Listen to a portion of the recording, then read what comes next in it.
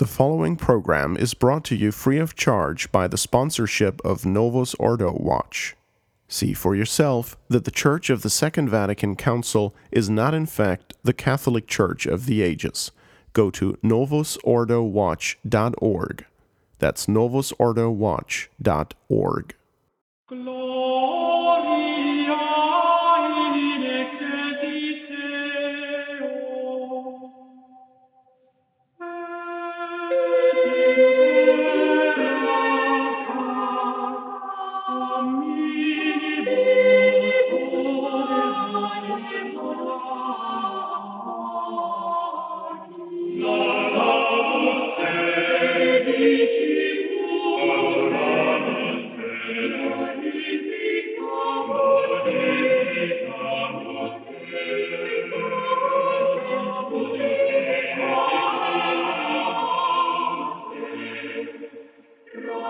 You're listening to the flagship show of the Restoration Radio Network, the network for the thinking Catholic. And now, your host. Good evening, ladies and gentlemen, and welcome to the True Restoration, episode number 34 on the Restoration Radio Network. I'm your host tonight, Nicholas Wansbutter, and I have the privilege of sharing the company of my lovely wife, Monica Wansbutter, as our expert guest, and Justin Soder as co-host and another expert in the topic that we have to discuss tonight, which is maybe something a little bit unexpected or out of the ordinary for the sorts of things we cover on the Restoration Radio Network. We'll be discussing health, and specifically we'll be talking a lot about food on this show, and I hope we'll have a little bit of fun with it as well. So Monica and Justin, welcome to the show. Hello. Thanks, Nicholas. So let's start talking about health, and specifically we're talking about physical health, the health of the body. And I think, it could be said that pretty much all the other shows on the Restoration Radio Network in a way contribute to the health of the mind and of the soul, but the body is also important. So, Justin and Monica, what thoughts do you have on why should Catholics be concerned about our bodies? I mean, aren't we supposed to be just thinking about heaven and seeking first the kingdom of heaven? Well, Nicholas, this is a good question, and it's one I've thought a lot about, especially over the last few years of my life. You get a little bit older. I mean, I'm not 18 any longer, and you start to think a little bit about your health when you start noticing certain things start aching, and you don't have as much energy as you once did. And when you're unhealthy and you're out of shape, you begin to become more acutely aware of your mortality as well as your time here on Earth. We should be concerned, mainly, St. Paul tells us to be so concerned about our bodies. He tells the Corinthians in 1 Corinthians chapter 6 that, your bodies are a temple of the Holy Ghost. Now, so that no one takes me out of context on this, I'm well aware that St. Paul is speaking about, the sins of fornication and uncleanness and everything, but the truth still holds that that our bodies are a temple of the Holy Spirit. And, we need to keep that fresh in our minds, and that we have an obligation to keep ourselves as healthy as possible for ourselves and for our families. Another thing that I would also bring up is being here in the United States, I hear no shortage of groveling on a daily basis about this new wonderful gift called Obamacare. And people are talking a lot about how much it's costing them and how upset they are, and it's not what it said it was going to be, and on and on. Well, I tell people, a lot, this should be a real impetus to you to get yourself in shape and to do your best to stay out of the system, because no one cares. I don't care what any government official tells you. No one is going to care more about your health than you will. And most people wait for something to go wrong with their bodies before they start concerning themselves with trying to fix it. And if we took a little bit more of a concerned approach about our health as Catholics, and also as human beings, obviously, because we are part body and part spirit, we could really avoid a lot of the pitfalls and a lot of the problems that are befalling our society today. And that's not just the United States; that's worldwide. Mm-hmm. Certainly, the United States is not the picture of poor health, but this is a global problem, and so I think that's why it's important to be concerned about our health. Well, another thing I want to add is that back in the day without internet, it was much harder to find out these solutions to our physical ailments.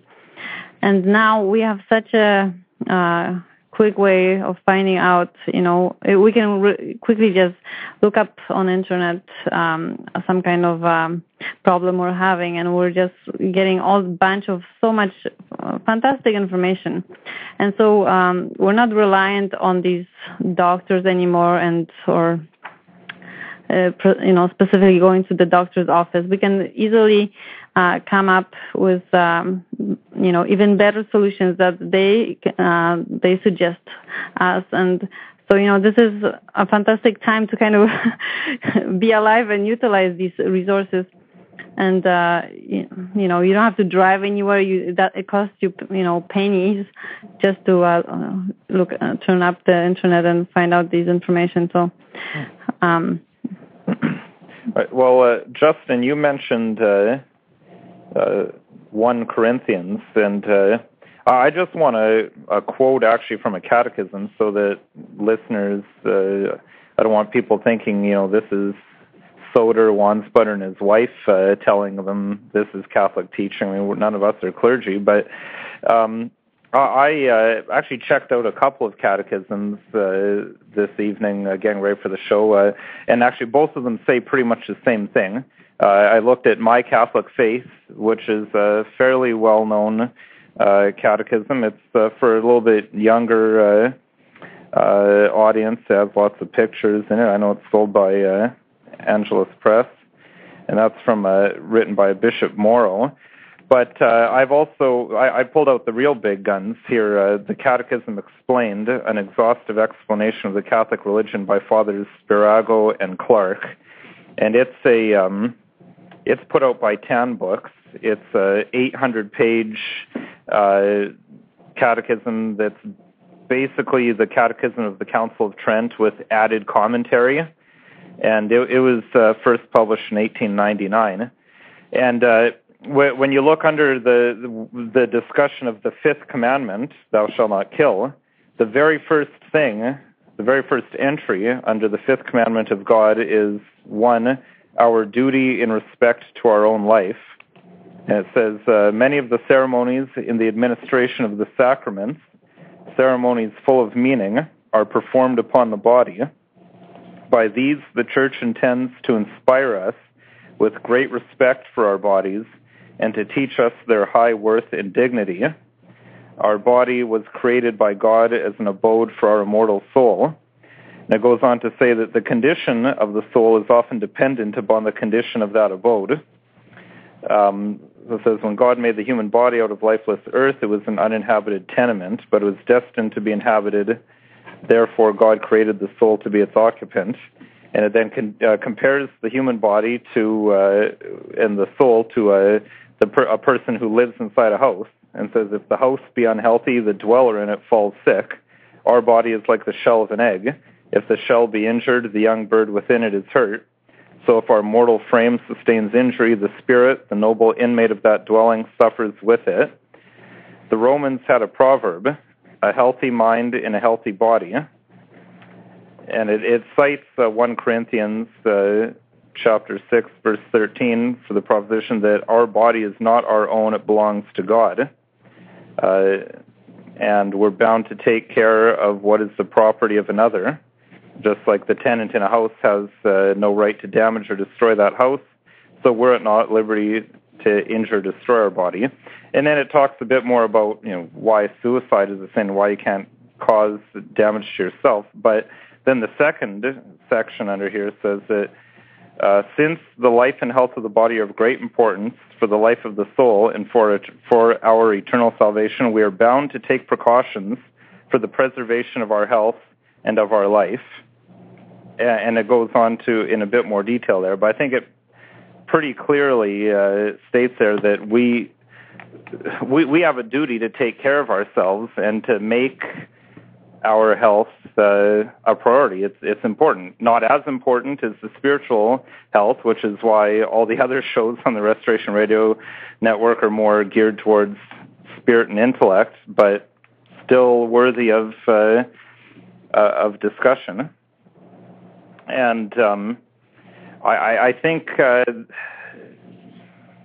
without being too polemical, I think it is a temptation that many traditional Catholics maybe fall into as an overreaction to the overly naturalistic view of the modern world that totally discounts the soul, to go the other way into acting as if we don't have souls. And I know Bishop Williamson has referred to that attitude as angelism, which is like thinking as if humans are angels that are only spiritual beings and not physical beings. And so then excluding things of the practical order, including things like eating good food, which we're going to talk about, having good hygiene, and getting physical exercise. So I don't know. Do you think I go too far? Or do you think that is something that's can be a bit of a danger in this age? Yeah, I think it can. I mean, I think there's a tendency for everyone to sort of think they have a free pass in the natural order of their bodies, that we can eat whatever we want, whenever we want, and however much of it that we want. And I think that's something that has to be fought against, because this is also why, we're coming up on Lent, and part of Lent is fasting, and part of Lent is to sort of get your base passions under control by that, by those practices. But yes, I mean, I think that's pretty correct, that there's this tendency to discount things like, we shouldn't be concerned about politics, we shouldn't be concerned about natural issues that occur in the practical order, and this is one that directly affects you as an individual, but also your family. So, I mean, it's no surprise to me that's kind of number one under the fifth commandment is to take care of your body. So, no, I don't think you're reading too much into this. Well, and Monica, as a mother, I guess, what would you comment on our duties? Talk a lot about duties over our own bodies, but obviously we have duties over those under our protection. Children are so vulnerable. We are completely, in power over them. And nowadays, there's just, if you seriously want to, take care of your children, you look at the big picture, you look at the environment, you look at the people around, you look at is there safe play structures, etc. And now you're looking into food, even so much more now. So it's tremendously important because it's tremendously impacting our lives so much more. There's so much we have to be so. There's attacks from every side, every angle, and food is just it's becoming ravaged with GMOs and pesticides and just bad techniques, farming techniques. So people become, allergies. There are all sorts of sicknesses coming, and you and me know that our kids are suffering because of these things too. I myself am suffering with all sorts of things. I think because of the environment, and there's as you try to save yourself and save your children, you come upon these explanations why these problems occur. Well, if I could say something to that, Monica, why it's so important for children, I think from a very young age, to get the idea of proper nutrition and proper eating is because it does instill a discipline into them. To understand that, enjoying a good meal is not to be had simply by going to the grocery store and buying a prepackaged something and sticking it in a microwave and eating it. And that good food comes from a process of it's it's the fruits of your labor. Okay. And so for children at a young age to realize that, oh, well, we have to put something into what we're eating in order to enjoy what we're eating, that teaches a valuable lesson. I certainly see this going to grocery stores, and of course my grocery store trips are very, very limited in scope these days, and we'll get into that a little bit later on down the road. But I see kids walking around and the junk they have, and they really believe that this is where food comes from. They have no connection whatsoever with the process, the discipline and the order of being in the kitchen with mom and dad and preparing a meal. So I think discipline is something, and order is something that is why it's important for a child from a very young age to understand the proper order of this. And I would add, I think it's also important to, again, healthy mind and a healthy body. If children are poorly nourished and they're taking all kinds of garbage into their body, that will impair their mental faculties. Now, not to mean they're going to become, totally incompetent, but it'll still make it harder for them to concentrate on their studies. And so there's another direct correlation to the spiritual side of things, is if you're having difficulty concentrating or difficulty understanding, or you're miserable all the time because your body's not doing well, then especially for a child who is still learning the discipline, it's one thing for an adult to patiently suffer infirmities, but it's more difficult for a child who hasn't been formed yet. That's another important aspect. Yeah. Okay. Well, great points. But I just want to jump in here and just I really, as a parent, with 4 kids, you're busy, and I like the fact, I wish I could go and grab some package of this, grab some package of that. It's very convenient. It helps me a lot, because then I can focus on more giving my kids more entertainment and more time with them, do some crafts, activities, etc. And right now I don't have, because I have to cook everything from scratch. So that it's very, that is a big cross in our lives now. So it's too bad the manufacturers are producing things that are hazardous to us instead of giving us food. It's the opposite. It's lots of hazards. But I understand. I like the fact. Yeah, we have to culture our children and teach them all these things. But I wish we didn't have to go through going back to the real serious basics of cooking things literally from scratch, where I have to have a garden to have food.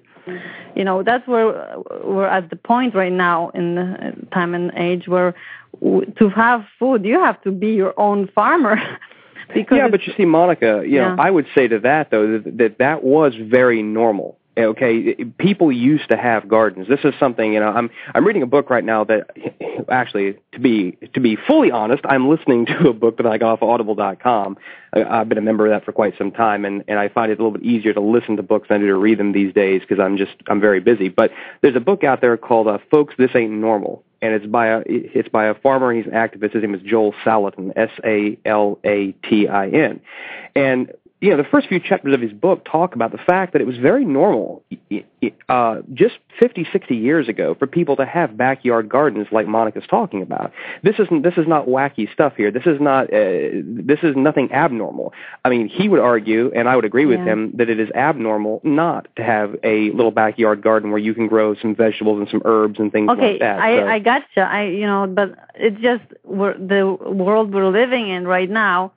We are not allowed to have, we need to have a full utility of our backyards and front yards, because we seriously need the space. And right now, you can't even, in many cities and towns, you're not allowed to have front yard gardens, You're not allowed to have front yard, fruit trees. And these things, it's becoming, it's getting too much. But anyway, so we are definitely aware of that. All these things are excellently good, and like trying to get bigger house, bigger yard.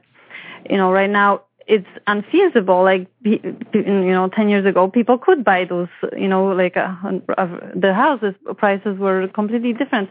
Now it's just impossible to have, unless God is with you and you're very fortunate. But for an average person, it's really hard to find, a bit of space. So these are the real concerns. We're into it right now, and right now I just want to vent a little bit on what's happening in the world, and we'll get it.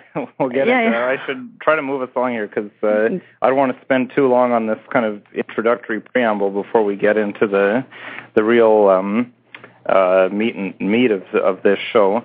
But just one last point that I think we should make is some listeners may think, well, in the past people weren't so talking about health and talking about what kind of food they can eat and that, and talking no one talked about whether you needed exercise back in the day, and you won't find it in most Catholic manuals of morality.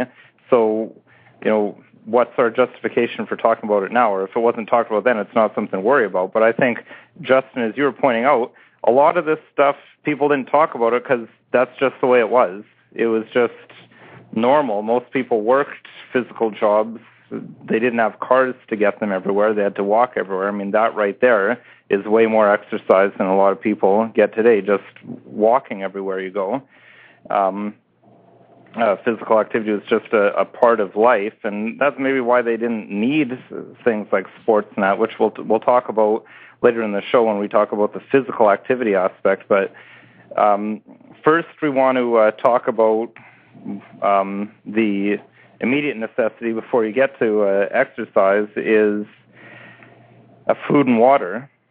And Monica, I know water is something you're very interested in, and you've done lots of studies in that, and getting us to can I interrupt for a second? I missed a very important point I wanted to say about with parents, like how parents have take charge a little bit in with their children. Well, one thing I want to point out is the statistic is that in the United States right now, the infant and U.S. has the worst infant and maternal mortality of all the developed nations, right? That's quite a crazy statistics right now. But that's exactly where does that come from? It's not only that the fast food that the parent would like to buy, but it's the actual food that they're buying, right? It's not the parents' fault kind of thing. It's the manufacturers and everyone who produces this kind of food that it impacts in our lives. So we have to be more aggressive and actually find out what is this food that we're buying, right?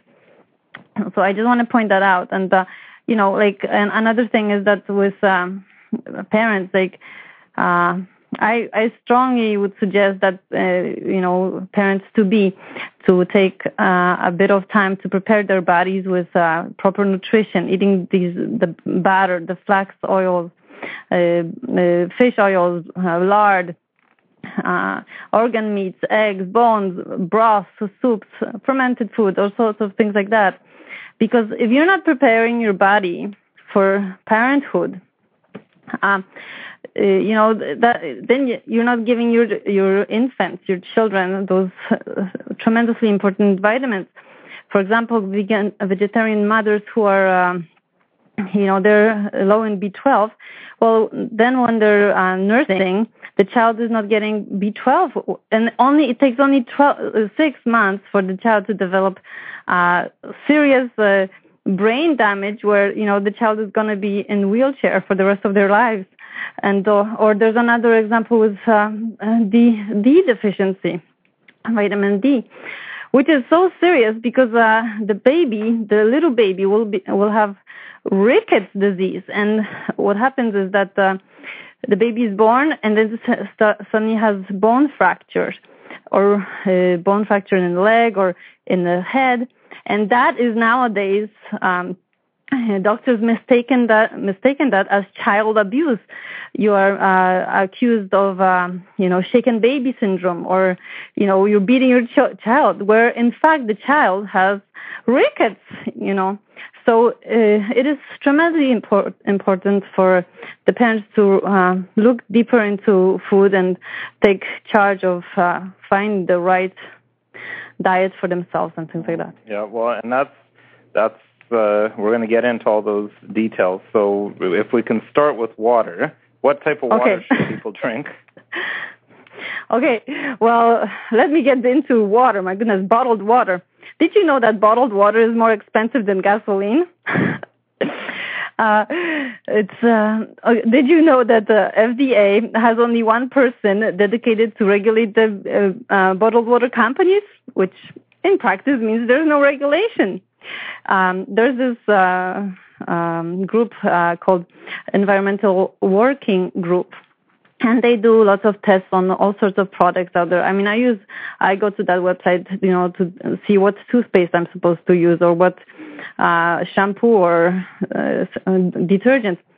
And anyway, so they test lots of things, and they tested 10 brands, and guess what they found?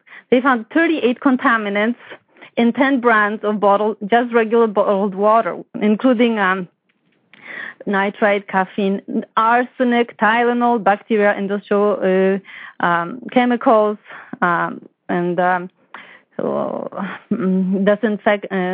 chlorine disinfectant byproducts. Another thing with bottled water is that these companies are using tap water, and tap water is disinfected with chlorine. Chlorine itself is a toxin, but it produces these disinfectant byproducts, which some of them are hundreds, some of them are 1,000 times more toxic than chlorine itself. And so another thing with bottled water is how much of it is recycled? 50% of bottled water bottles are recycled in the world, 20% in the United States, and that is dropping every year, that number. What happens to these plastics if they are not recycled? Well, they end up in Pacific Ocean. Oceanographic researchers find they look at all the oceans, like Central Pacific Ocean, North and South Atlantic, and Indian Ocean, and they find an accumulation of accumulating soup of plastic in the ocean. I want to point out quickly one test they're doing. They just drag a net for a mile and they see how much garbage there is. In 2008, they found 40 times more plastic than plankton in the ocean, Pacific Ocean. So that clearly threatens the entire marine web life of this. Okay. So so bottled water is out. Is not good. What do you recommend people drink? Because, as you say, municipal tap water tends to have lots of chlorine in it. Yeah, and chlorine. A lot of them put fluoride in it too, which is a neurological. Definitely poison. So what is it? Filtered water. There's different kinds of filtered water.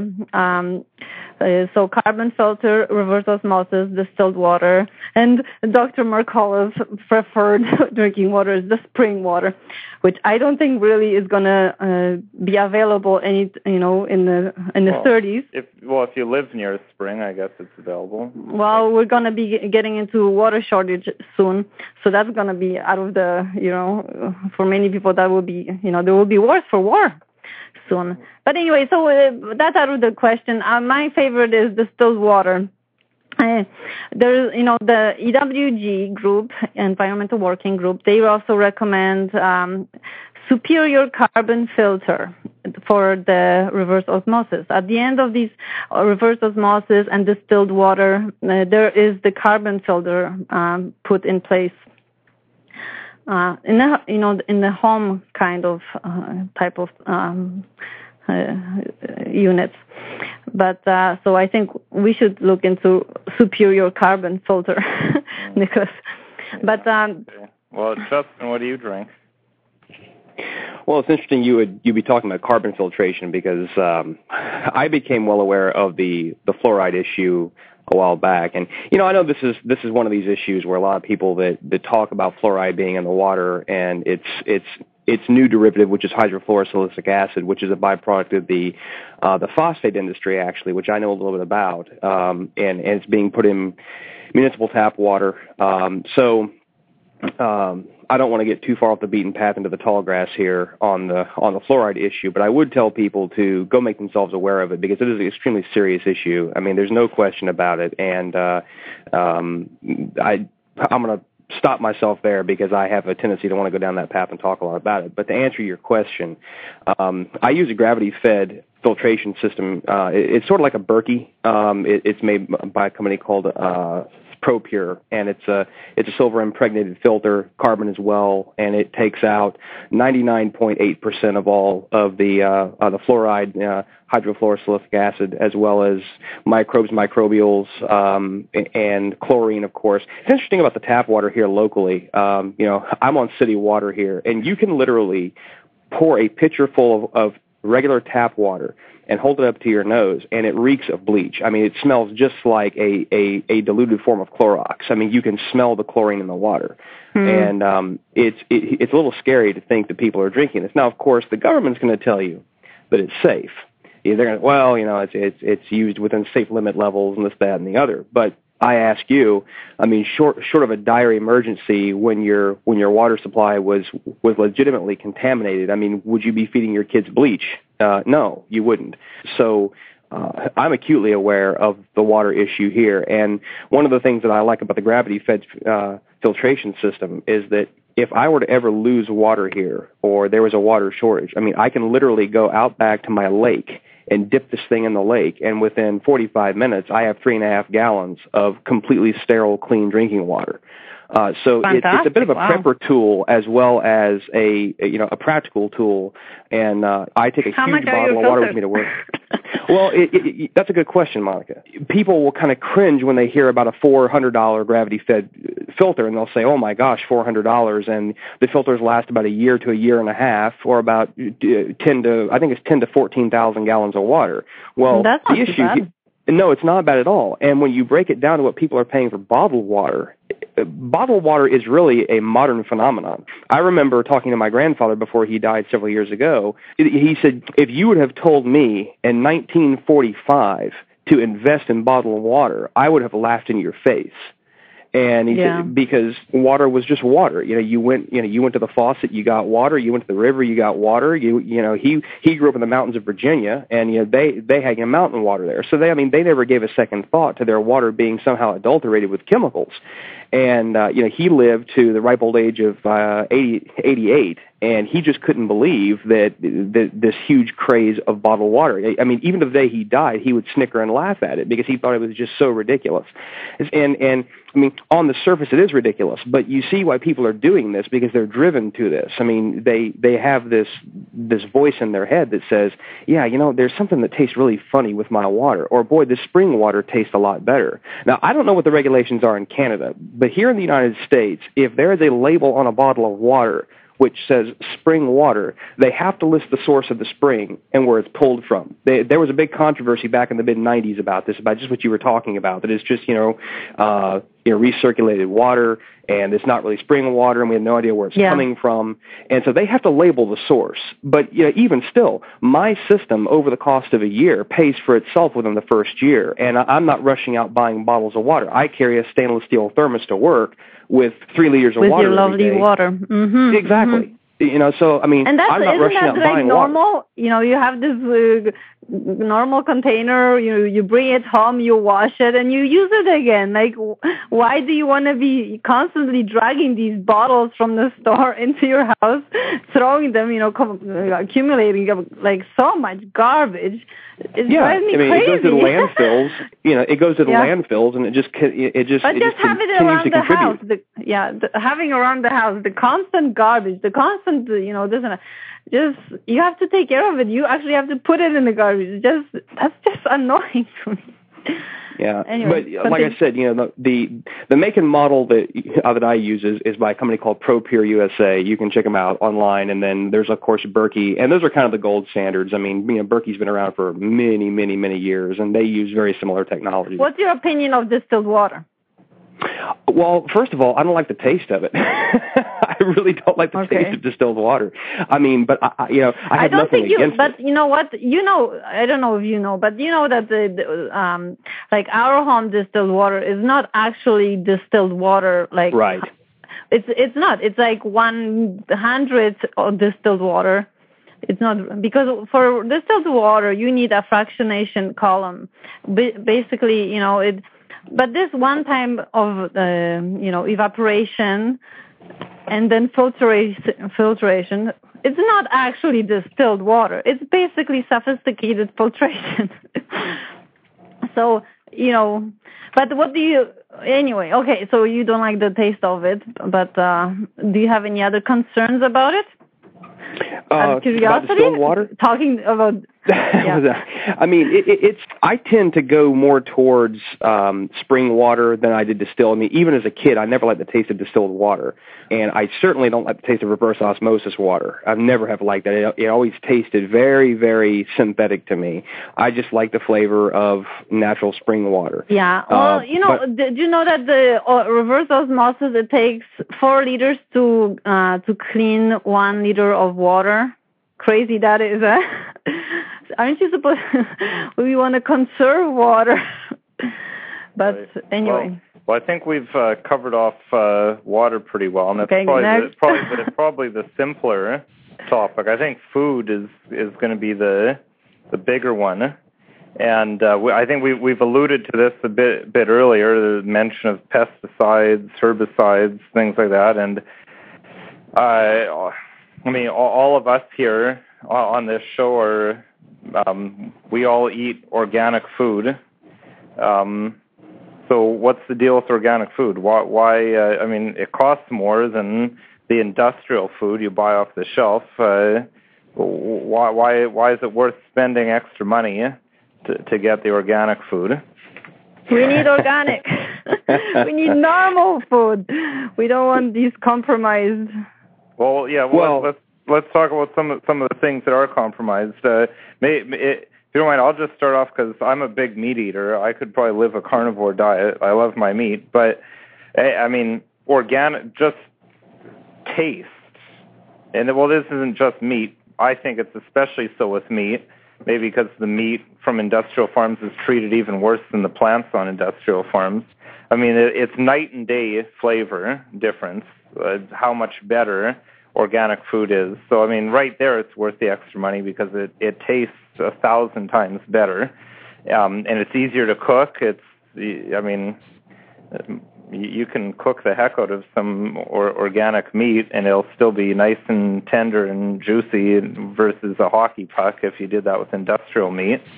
And, I mean, just the conditions that livestock are raised in modern farms. I mean, if you saw it, you'd never want to touch meat again. The only reason they're still alive is because they're just pumped full of steroids and antibiotics to keep them on their feet, because they're just hideously filthy and Well, yeah. Well, just I want to say, in 1992, FDA, the regulatory body of the GMO, guess how much they had to say about GMOs?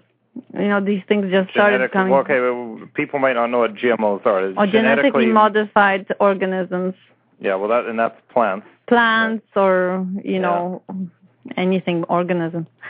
Well, they wrote one sentence on it saying they see no risk in it. Although GMOs are illegal in Europe.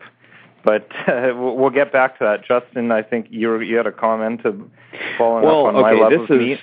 Yeah, well, okay. If Monica's pet topic is water, mine is definitely meat. And sort of opened my eyes about 2 years ago.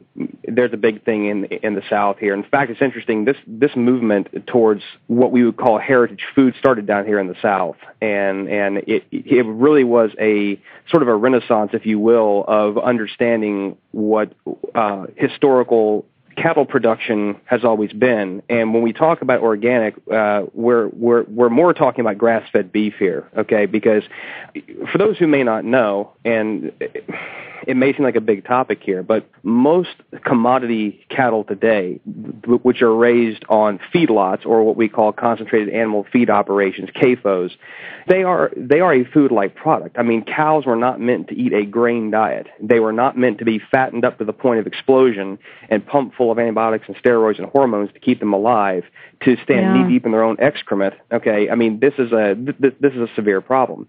And when I tasted grass-fed beef for the first time, it's a funny story. I cooked a 3.5-pound chuck roast in the crock pot, and because I really didn't know what this whole grass-fed thing was all about. And when I first tasted that meat, I literally must have eaten, about 1.5 pounds to 2 pounds of that roast in one. I couldn't believe how good it tasted. Now, of course, that doesn't do well for the sin of gluttony, of course, but I couldn't believe how good how good the beef tasted, and how much different that it tasted. I mean, to the point now where I go out of my way to buy beef from a farmer, okay, who raises grass-fed beef only with no grains, nothing of that nature whatsoever. It's raised, it's born, it's raised, it's finished on grass, and it's slaughtered after eating grass. That's it. And it's really catching on, because people are kind of regaining that. Oh gosh, this is what cows used to eat on. I mean, this is how it used to be done. And when you remove all of those chemicals, the steroids, the hormones, the antibiotics, and everything, these things are force fed a high carbohydrate diet to make them as fat and profitable as possible at slaughter. You begin to realize that there's been a real disconnect in what we understand to be beef. It's the same thing with chickens. I mean, it's the same thing there. I mean, having a pastured chicken that hunts and pecks and does what chickens do, rather than raised in some Tyson factory somewhere where they have literally a hormone shower being sprayed over them, and their breasts are growing so big that it's breaking their legs, they can't walk. I mean, this is not conspiracy stuff here. I mean, this is very, very easily researchable, very easily documented, and all it takes is a little bit of your own time to figure this out. Like, oh my gosh, I mean, this is really happening, and it is happening. Yeah, so, and I don't think you need a science degree to realize that eating meat coming from those conditions is not going to be good for you. Mm-hmm. No, it's not going to be good for you. I mean, it's like the old saying goes, you are what you eat. Okay, so if you are what you eat and you're eating that, it's no wonder that your fat levels are completely off. I mean, not to get too heady into this topic here, but when you look at the ratio of omega-6s to omega-3s in regular commodity beef, it's about 15-1, and that's way off compared to grass-fed beef, where you have about a 3-1 ratio of omega-6 to omega-3s. The conjugated linoleic acids in grass-fed beef are much, much healthier, and so it's the whole product here. I mean, it's not just the taste; it's everything about the meat you're putting into your body. Mm-hmm. Mm-hmm. Yeah, I agree. Yeah, and well, let's talk about crops. Sure. Yeah. Well, Monica, you mentioned genetically modified organisms, and maybe just talk quickly about what are we talking about by genetically modified? Like, what do they do to these things? Well, they put a mixture of, they take a bunch of cells in a petri dish or a test tube, and they put some, another gene in it or some kind of DNA strand in there, and then shake it all about and see, and then they pick couple cells from the, couple samples of these cells and put them in another petri dish and see how it grows. how it develops, either a plant or an actual organism, another organism. And it's all by chance. It's all by they end up they just look at how the end result looks like and tastes like. They totally ignore the fact that there could be like 100 other mutations in there, which is, who knows if it's helpful, is it good for us or not good for us? That idea is completely wiped away and ignored. Well, and one of the main things it's not even for taste or anything. They're putting it in there for like, I worked one summer at Monsanto, which is kind of an infamous company. Yes, we know all about the evil empire, huh, Nicholas? But I even then I was thinking, like, how can this be good? I mean, if people know what Roundup is, you spray it and it annihilates everything that it touches. Yet they somehow created, back in my day they only had Roundup Ready canola, but now they have Roundup Ready everything. Yeah. They can spray the field and just completely sterilize the field, but somehow this stuff survives. Oh, so and then they put a terminator gene in it so that it can't reproduce, so that you have to keep going back to Monsanto year after year after year to buy their seeds. And aside from the scientific implications, from a Catholic perspective, that seems to me like the most diabolical playing of God. This messing with DNA and trying to create new organisms, and surely that's not gonna bear good fruit. No, because these genes are in the end passed on from generation to generation. It will not stop unless you burn it or disintegrate it somehow. This will be with us for the rest of the time, So this kind of manipulation. And if everyone eventually uses Monsanto seeds, eventually. If Monsanto stops producing for some reason, a widespread famine because there'll be no seeds anymore because of the terminator genes. Yeah, I don't know how that's going to work. That is a serious problem, absolutely. Well, if I may make a recommendation here real quick, I'm holding in my hands a book by Father Dennis Fahey, and I'm sure many of our listeners are aware of who Father Fahey is. If you're not aware, get yourself aware of who Father Fahey is. He's a phenomenal writer.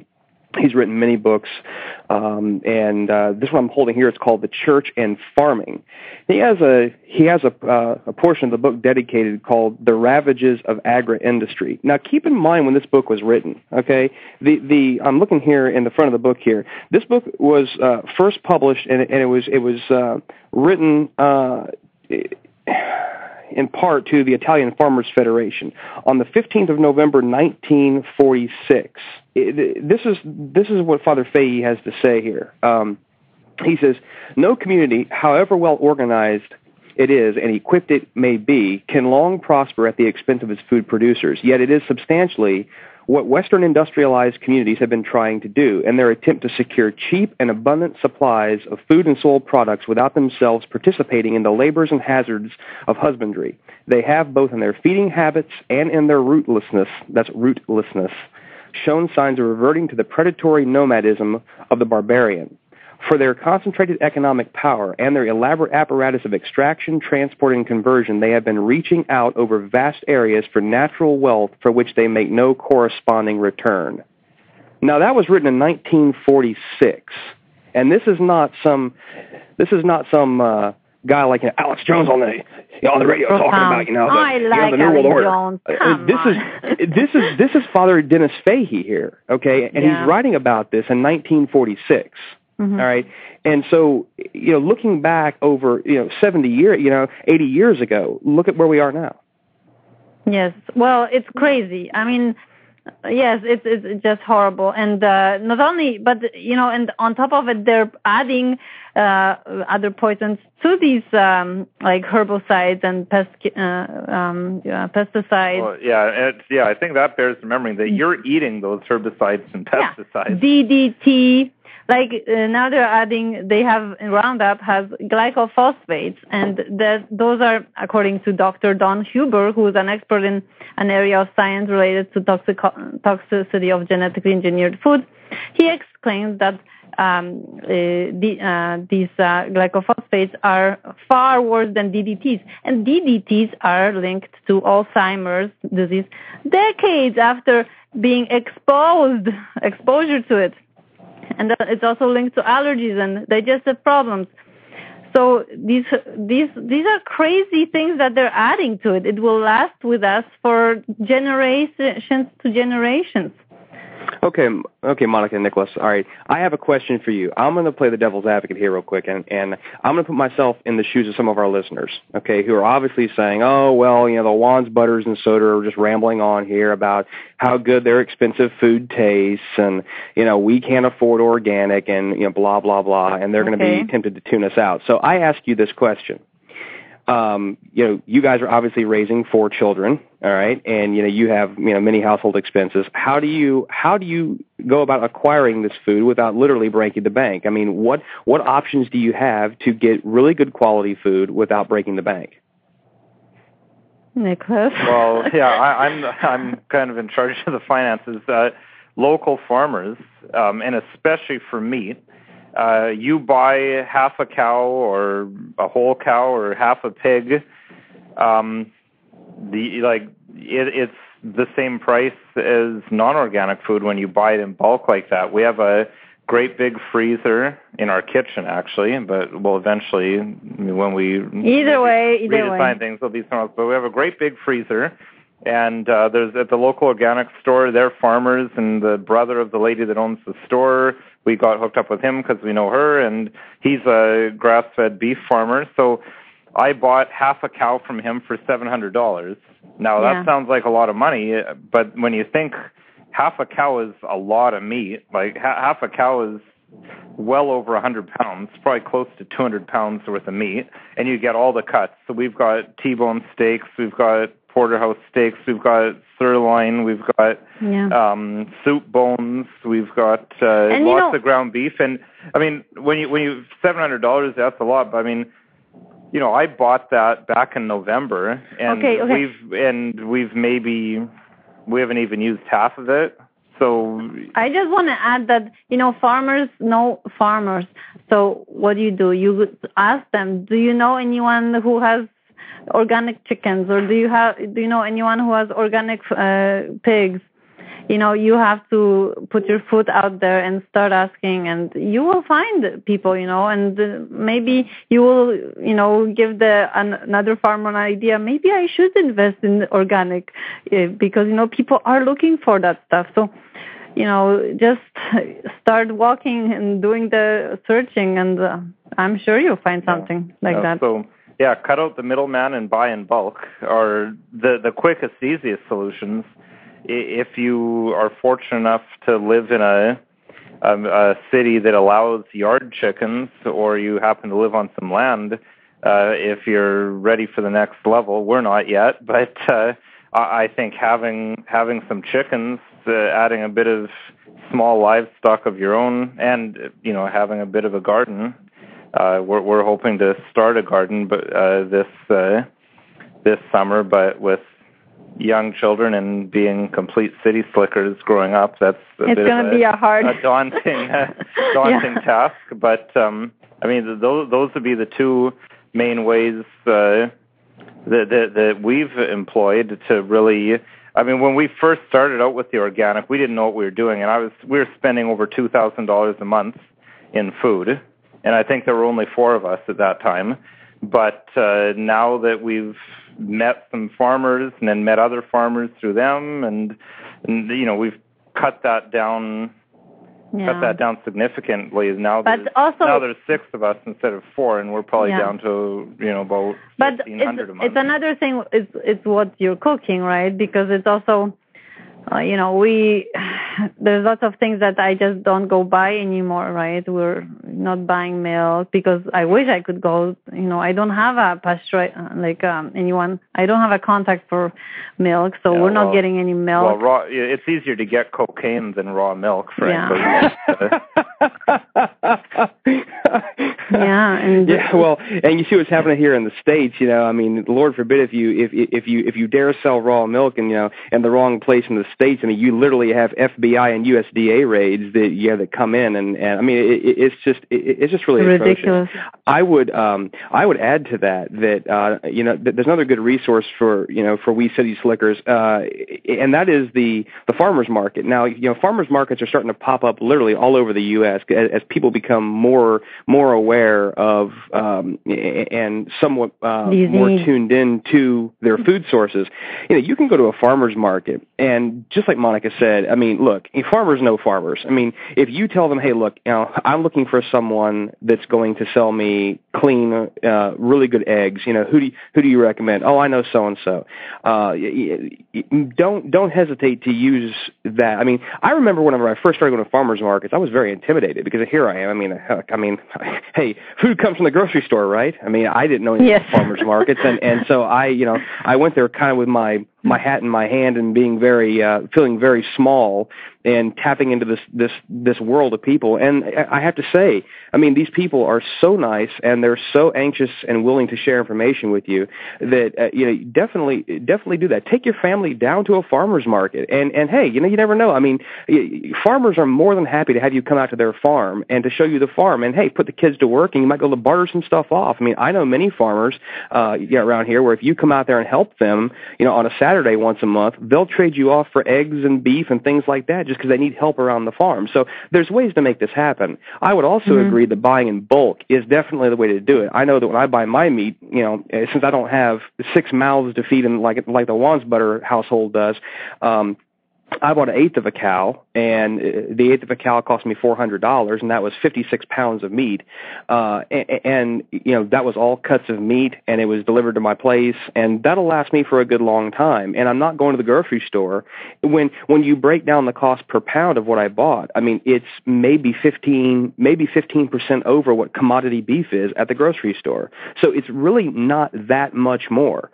It's just doing your homework and realizing, I'm not going to go to Whole Foods and pay Whole Foods prices for their ground beef and this, that, and the other. I mean, if you want to go try out what this beef tastes like, sure, you can make a minimal investment and do it. But that's not where you're going to want to stock up on your food because it's going to kill you in cost. So being smart about this is equally as important as being vigilant about it.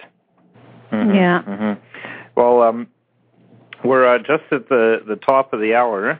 So we're about halfway through our showtime, and those of you who are just joining us, you're listening to The Restoration on the Restoration Radio Network. And I'm Nicholas Wansbutter, joined by my wife, Monica, and Justin Soder. And today we're talking about health. We've talked a little bit about why, as Catholics, it's important for us to be concerned about our health. We've talked about water, and then we've been talking about food, industrial food versus organic food, and having just finished up talking about ways to more cheaply acquire this, I know I don't think we need to belabor bad things that are in food, but you can't. I know, Monica, canned food. You've done some studies. Perhaps you should quickly talk about that a bit because.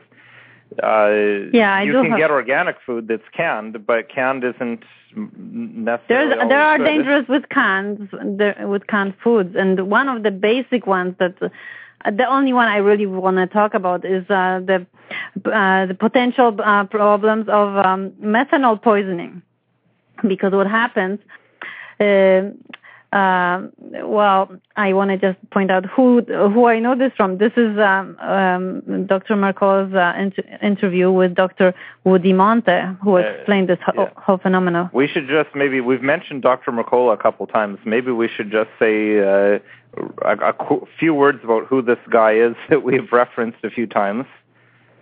Well, Dr. Mercola is a wonderful doctor who has his nose in every issue involving health possible, I think, because every time I look at, he has millions of articles on all sorts of issues. He interviews all sorts of health-related people. He's been doctor for, I don't know, was it 30 years already? Yeah, like a medical doctor. A medical doctor, not like right. a PhD in theology who's waxing eloquent about health. No, he actually has. Doctor. Yeah, he actually has his own patients. He's been, he says he has thousands of patients who he has helped, literally. Anyway, so his articles are on the web. He has his own drmercola.com website.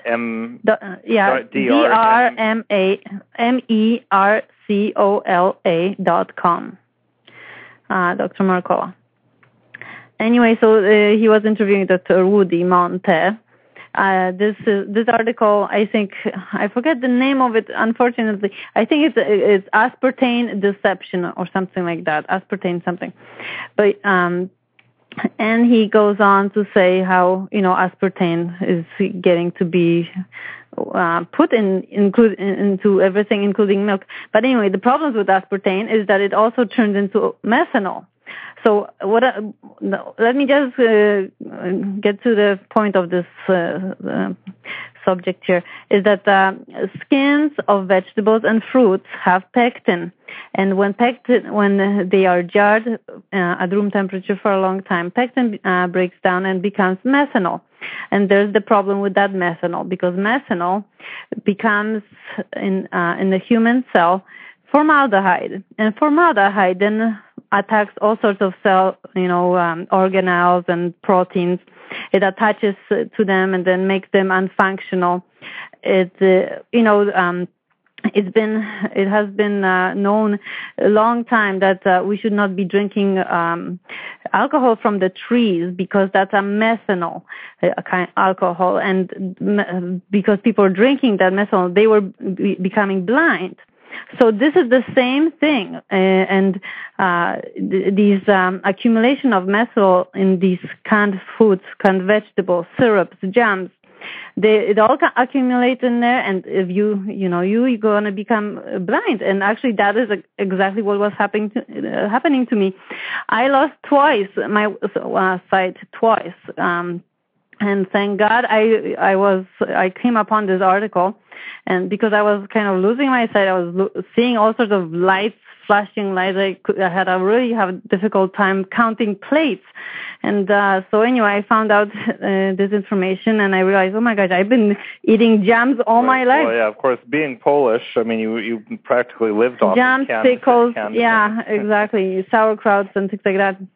And so, and then again, I tried after staying away from these canned foods for a while, then I realized that, fermented food is good. And, we have some sauerkraut in our organic store there.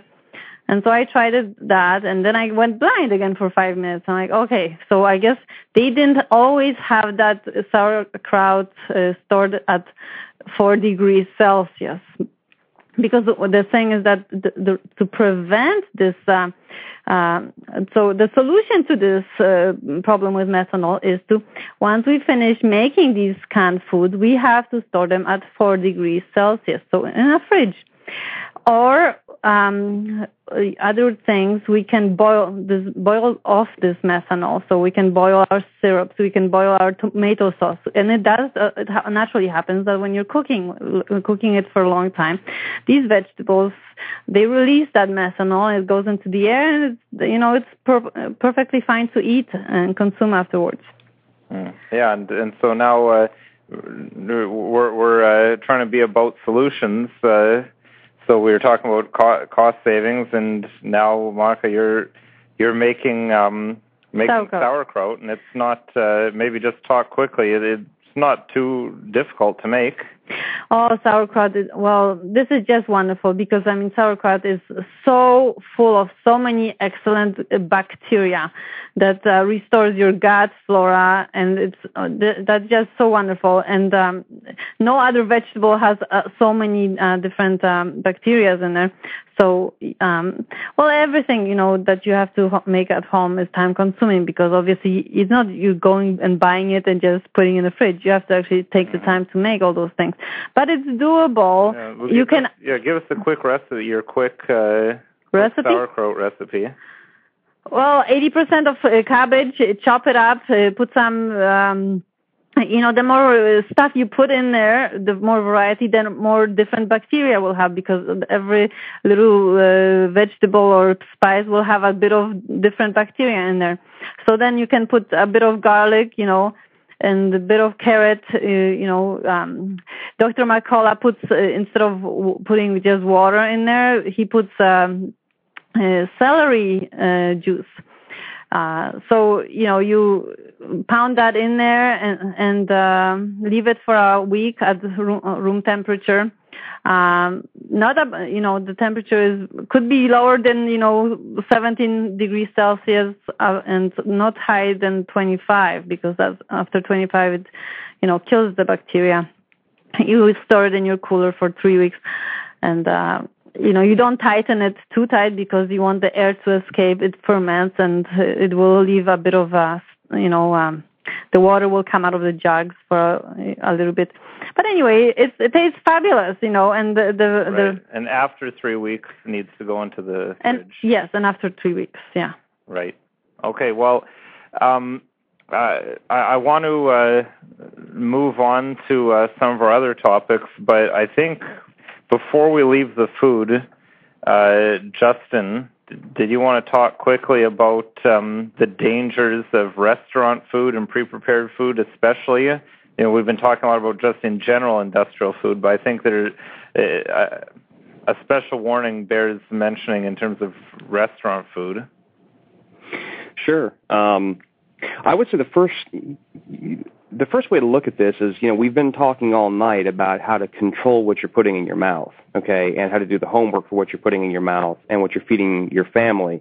The problem with going out to eat, and let me just say up front, I still do go out to eat occasionally, but the key word there is occasionally, and it is very rare, because I find that when I cook for myself, I can cook a steak better than anybody out can cook for me, and it's much better quality beef. So I don't have that real desire to go out anymore. But the one thing you have to be careful of is that when you go to a restaurant, and particularly if it's an inexpensive restaurant, you are completely ceding the control of what you're putting in your mouth to somebody else. You have no idea what's in the food, and usually if it's a large chain restaurant, what you're getting is commodity food. You're getting, whatever U.S. food product, U.S.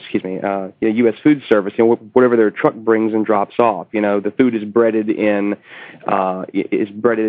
breadcrumbs that are GMO wheat, which, the whole wheat thing is an issue as well. We can get to later on, but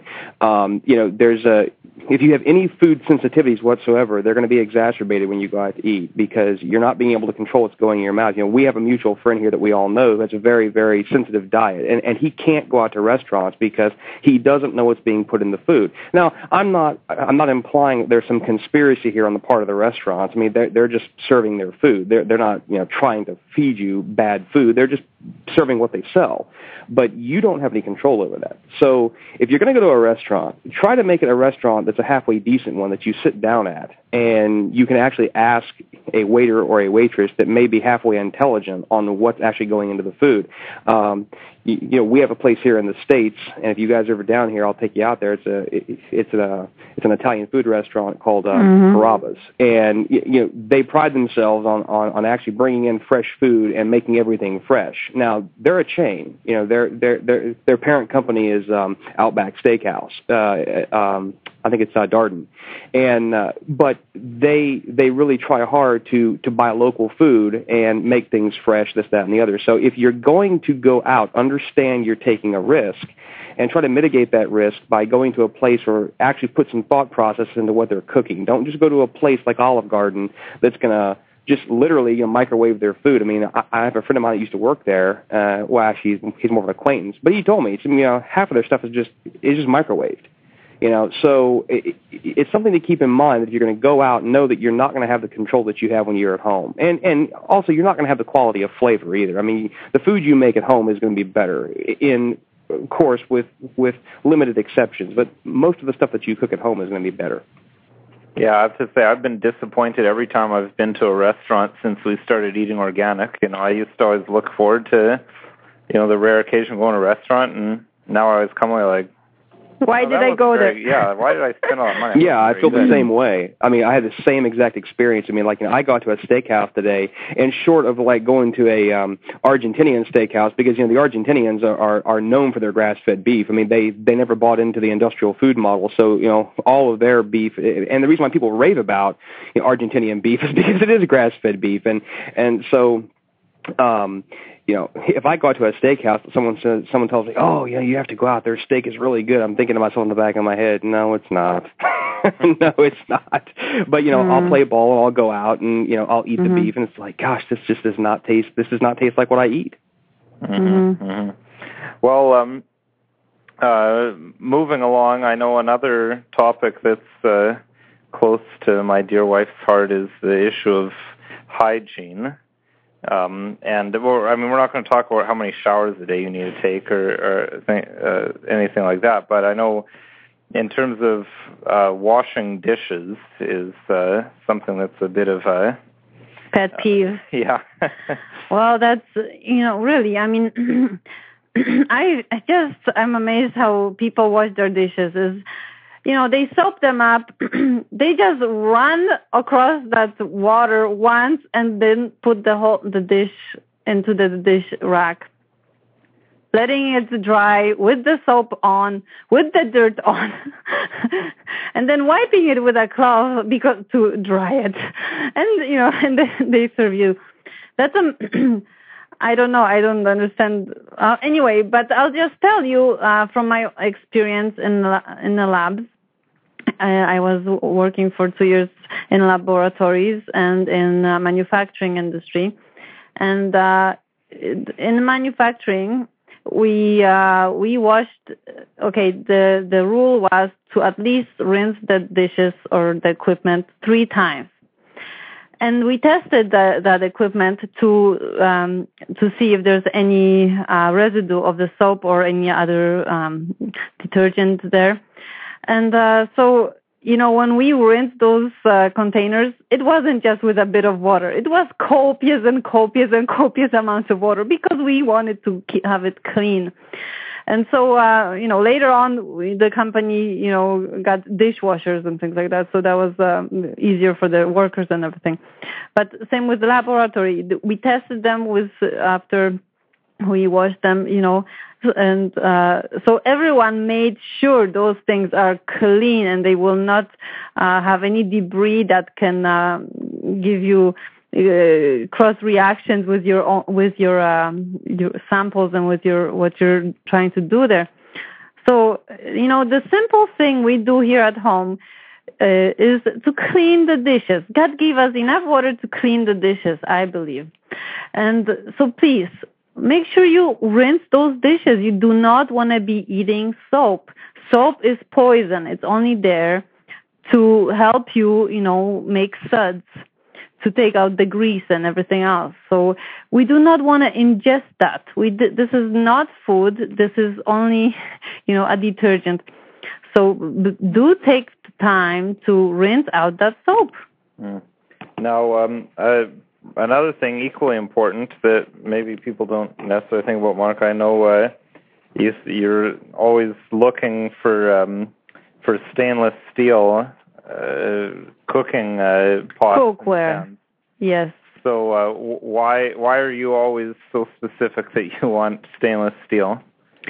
Well, stainless steel is most durable, bendable, and you can bang on it, you can cut on it, you can, it does rust eventually, but it's not as, it doesn't rust immediately. I know a lady who had her stainless steel sheets, cookie sheets for 20 years, Where is this with this non-stick, layered coatings that they have now, Teflon and whatever, these cookie sheets and muffin tins and things like that. They're all with this non-stick stuff. Well, first of all, this non-stick stuff leaches, and then it degrades, and like two uses of it, and you have to buy some more. You can't even clean that stuff properly because you'll scratch that surface off. And so it's seriously not healthy for us. It reacts. So what do I suggest? You purchase a stainless steel or use your glass or enamel material. These are all non-reactive. Some people recommend cast iron.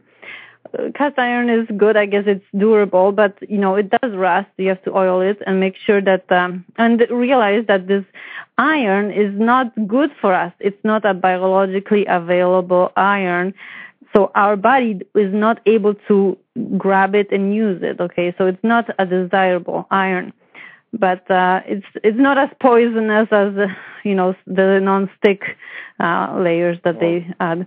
So I know aluminum. Of course. Okay, you want to get rid of, you do not want to have non-stick stuff and aluminum. What's wrong with aluminum? Well, aluminum. Cheap and it's light, so a lot of people. Yeah, well, it blocks your nervous system. It's another heavy metal. It's like lead. It's like mercury. You do not want to have aluminum around you. So I guess the thing is, aluminum will leach into your food, whereas stainless steel won't. Well, stainless steel is not hazardous to your brain, okay? Aluminum is. Okay. Stainless steel is iron. It's just that the iron, but heated up at a much higher temperature, so it becomes this nice. It's still iron. There you go. All right. Yeah. Well, we've got about 40 minutes left in the show, and they're just carrying on. I think we've talked about kind of the food more broadly, cooking utensils broadly, water. But I'd like to get down into a bit more detail about beyond just trying to get to organic food or grass-fed food, getting away from the pesticides and the herbicides and the genetic modifications.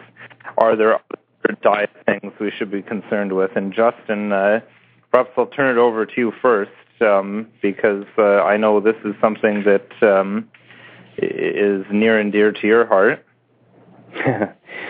Yeah, it's interesting. I went through 30 years of my life and really didn't realize the sensitivities that I had. For our listeners, I'm about 6'2", and in 2012 I was 304 pounds, and of course everyone, it was always nice. Oh gosh, you didn't look like you were 304 pounds, and you look at a picture and you say, yeah, I did.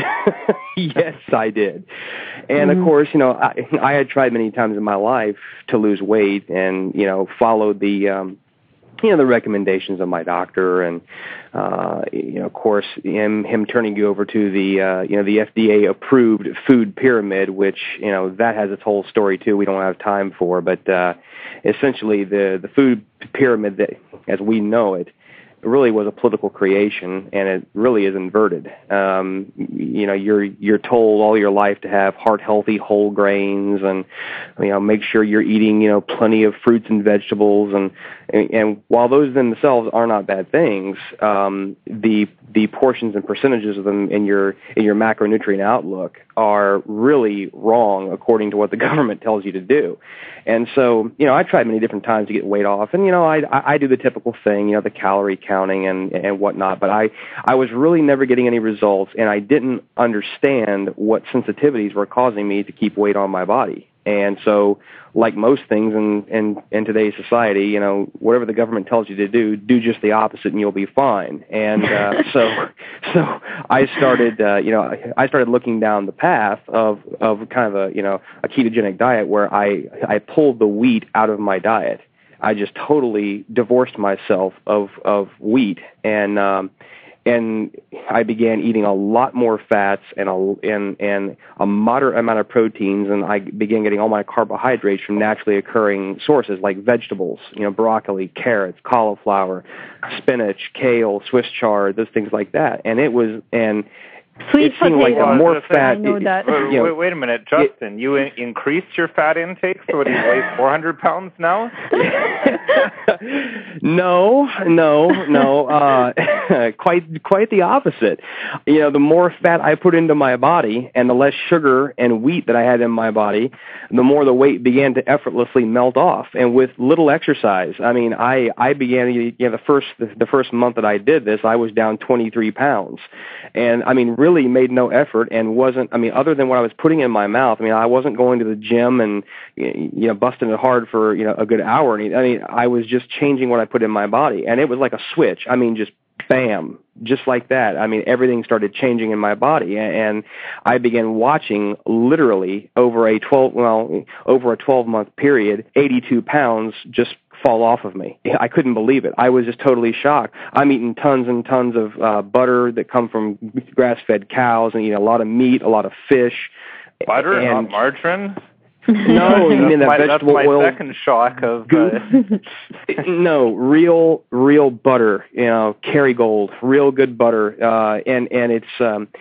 began to eat a lot of eggs. I mean, just a ton of eggs, and I couldn't believe that. Eggs are another thing we're taught are horrible for you. Oh yeah, I mean, poor chickens. I mean, you talk about something that's been demonized over the last 50 years. I mean, and it's kind of funny too, because if you listen to the quote unquote experts go back and forth on this, 1 year chicken eggs are bad, 1 year eggs are good, 1 year eggs are bad, 1 year eggs are good. I mean, eggs are a superfood. I mean, there's a reason why a chicken lays an egg. Okay, because God designed it that way. Chickens lay eggs because that's what God designed them to do, and we're to eat them. And eggs may be one of the most perfect foods that there is on this planet. And of course, I bought into this idea of this whole, the cholesterol myth. Well, cholesterol causes heart attacks, and because you're told this from a young age that you're eating too much cholesterol, and don't touch those eggs. Yeah. Right, so I would say finding my sensitivities out and kind of finding out what my metabolic type was sort of like just this opening to me that I couldn't believe that I finally figured it out. And of course, for a diet that, according to the experts, is supposed to kill me, for those of you who are saying, yeah, this guy over here, this guy's going to drop dead at 35. My blood pressure was 118/77 with a resting heart rate of 69 or 70 beats a minute. My blood work panels, my HDL has come back extremely high, which is excellent. I am in the best shape I've been in my entire life, and it has all been because of changing the food I'm putting in my body. Yeah, you listen to your body and you go follow it, right? Exactly, and cooking my food, cooking real food from scratch and making bulk so I can take it to work with me and not go out to eat to lunch with like all the guys. They go out every single day and they eat the same garbage and they look like it. I mean, they're all overweight. They all sit on their behinds all day. And they have huge stomachs, and they're inherently unhealthy. Depressed. And they're very depressed. Absolutely.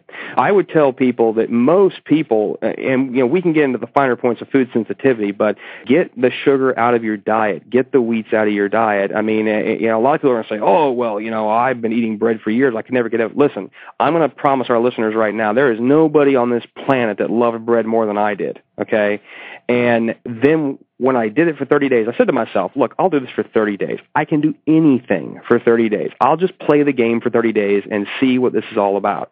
And within the first week, it was like I had a new lease on life. I couldn't believe how good my body felt. I couldn't believe how I was light on my feet and how much energy I had. And I wasn't getting those afternoon drops like, on 2 o'clock, you're yawning and you're just hoping the 5 hurries up and gets here. It was like my complete health picture, even at 300 pounds or 290 or whatever I was at the time. It was like my complete health picture totally changed. And I realized the sensitivity that I and, of course, most people have to a high carbohydrate, high sugar diet. And that's why we're getting fat. It's not because of the fat you're putting in your body, because truth be told, listen, guys, we've been told now for the last 30 years that a low-fat diet is a way to lose weight. And people by default have bought into this because if you look in the store, everything seems to be low-fat, reduced fat, this, that, and the other. But yet we are unhealthier today than we've ever been in the history. And so how is this possible that, we've been told by every authority, every agency known to man, every advertising campaign known to man that fat is bad, have a low-fat diet, have a diet rich in grains, and you're going to be healthy. And yet we're not healthy following that model. Yeah, well, and look, our grandparents, they'd have bacon and eggs every morning. And I remember when I was a kid thinking, like, well, how did they survive? How come they're not all fat? Right. Well, that's what I have for breakfast every morning now. And I, like you, Justin, I'm in the best shape I've been in my life. Mm-hmm. Monica's favorite line is after we'd been married, because she started getting me eating better. And one time when a few months after we were married, went to my parents' place. My dad looks at me and he says, "What did he say, Mark?" He said, "You lost your guts." Yes, I'm not pregnant any longer, Dad. But Justin, you mentioned metabolic typing, but maybe I'll switch over to Monica, because she's the one who introduced me to metabolic typing. What's that all about, Monica? Well, I would love to talk about this, and I'm sure you all will appreciate this. I appreciate all the information you give to us, Monica. This is very nice. you just have at it. Oh, okay. Well, metabolic type was discovered by William Walcott. His book is Metabolic Typing. He discovered it in 1983. But this is, so I want to just discuss quickly all about this. And then I want to also talk about what's the problem with sugar. You're talking about breads and things like that. So I want to start. I have a few points about insulin that I want people to understand, and how serious that is. And is that okay with you guys? Well, let's talk metabolic typing first, and then talk about insulin and sugar. All right. Okay, so metabolic typing. Dr. or William Walcott, he coined this dominance factor, where he discovered that there's different people have different mechanisms to break down food, faster, slower, or more or less. So these are dominant mechanisms, dominant controls. And so there's 9 combinations of these metabolic controls. So it also, your blood type will have effect on that too. So as an example, this food the same food can be either stimulating or sedating, acidifying or alkalizing, not because of the food, but it depends on the effect it will have on your dominant control mechanism. So eating, for example, an orange or potassium supplement will alkalize the chemistry of one metabolic type, but will acidify the chemistry of another metabolic type. So this determines, in the end, how much you should be eating, how much meat, or if you should be eating more meat or less meat, more carbohydrates or less carbohydrates, which fruits, which vegetables, what the proportions at the meals should be. Mm-hmm. So learning about your metabolic type is very important, because this leads to, like, one man's food is another one's poison. So this food will heal you, but it will actually cause another person to, die. So it's important to know that. Yeah. Well, how did he figure out the metabolic? Like what's the do you figure why people have different metabolic types? Yeah. Well, I'm just trying to generally tell you what it is, because it's quite a it's difficult to explain in 2 minutes. Okay, so I will give you a nice website to go on, metabolic type. Okay, so the website it's just a page that you will read quite easily. And it will explain what metabolic type is. But what we did for me and Nicholas, we just bought the book, and there's a test, and you went to the test, and then it tells you if you are more, you need to eat more carbohydrates, or you need to eat more meat and things like that. But I want you to understand the whole system, because it will lead you into specific vegetables that are good for you, or fruits that are not good for you, etc. So there's more to it than just what me and Nicholas have been doing, because I just don't have the time right now to figure out all the details.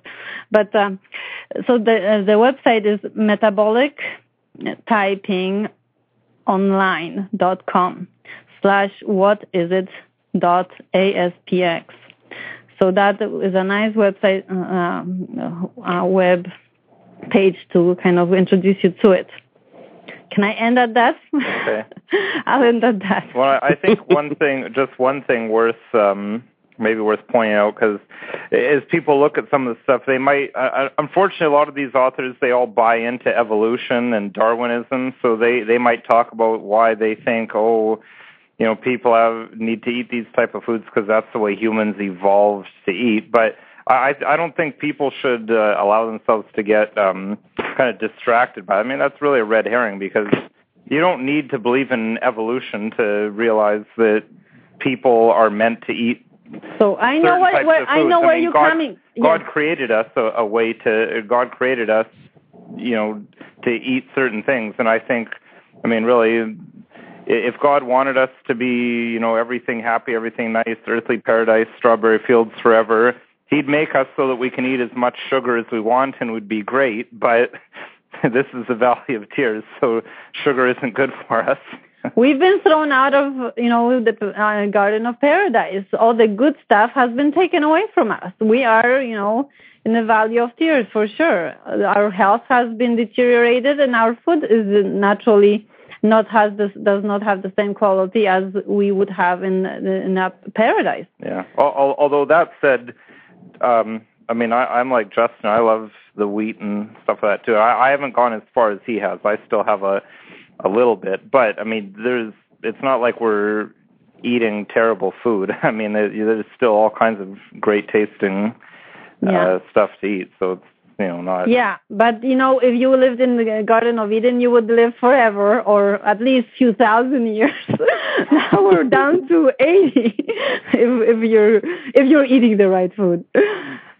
Yeah, something on the food sensitivity front too that I would make people aware of is that you can get tested for food allergies pretty inexpensively. It doesn't cost a lot of money, and most people are really allergic to some type of food. Most people have a peanut allergy of some kind, or there's a lot of people who are allergic to dairy products and never even know it their entire life. They just go through life at this baseline level of discomfort, and they grow to accept it, and it just becomes part of their life. Like they have chronically stuffy noses or chronically itchy or dry eyes, things like that. That's an indication really of a food allergy that you need to get looked at. I'm not giving medical advice here. I'm just stating, I'm stating the things that I've learned myself and I've seen, and there's certain foods that I stay away from. I remember back at Christmas time, we had a company potluck dinner. It was on the 23rd of December. Everybody in their family brought in these wonderful covered dishes and everything, and they had a lot of sweets in there. And of course, people asked me, hey, you have to try this Oreo and Snickers pie that I made. It's my grandmother's recipe or whatever. So, not being too militant about this, I said, okay, I'll try just a little bit, and it was amazing. It felt like I got hit by a truck. I was so sick after eating that food that, I didn't have the heart to tell them this. I kept saying, oh yeah, this is great.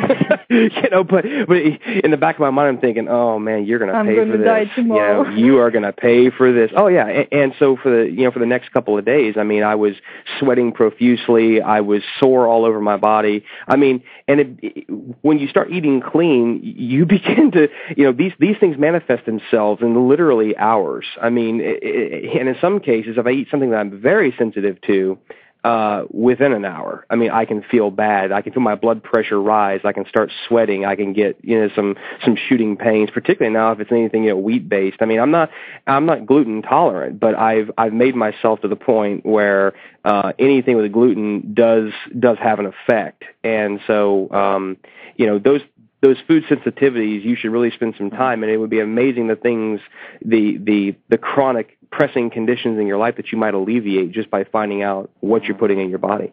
And just a quick point on the gluten, because I know Monica's researched this more, and it's something that's really widespread. Or at least that's what they think. Most people haven't been tested, but gluten sensitivity. And I know I was saying, well, people used to eat bread all the time. Why would God? Bread's in the Bible, Nicholas. Bread's in the Bible. Right. I mean. But the point is, the wheat we have now isn't the wheat that people had even 100 years ago. Yeah. And the amount of gluten in modern wheat, because of all the genetic engineering and selective breeding and whatnot that's been going on, is, I don't know, I forget the statistics. It was like 100 or 1,000 times the gluten that there used to be. And I know I was talking to the guy at the gluten-free bakery near us, because Monica's gluten intolerant, and he said that he knew some people that were really celiac disease. They'd practically die if they had a taste of wheat here. They went to Egypt and somehow accidentally had something with wheat, but because in Egypt they farm with a much older strain of wheat, they had no effect on them at all.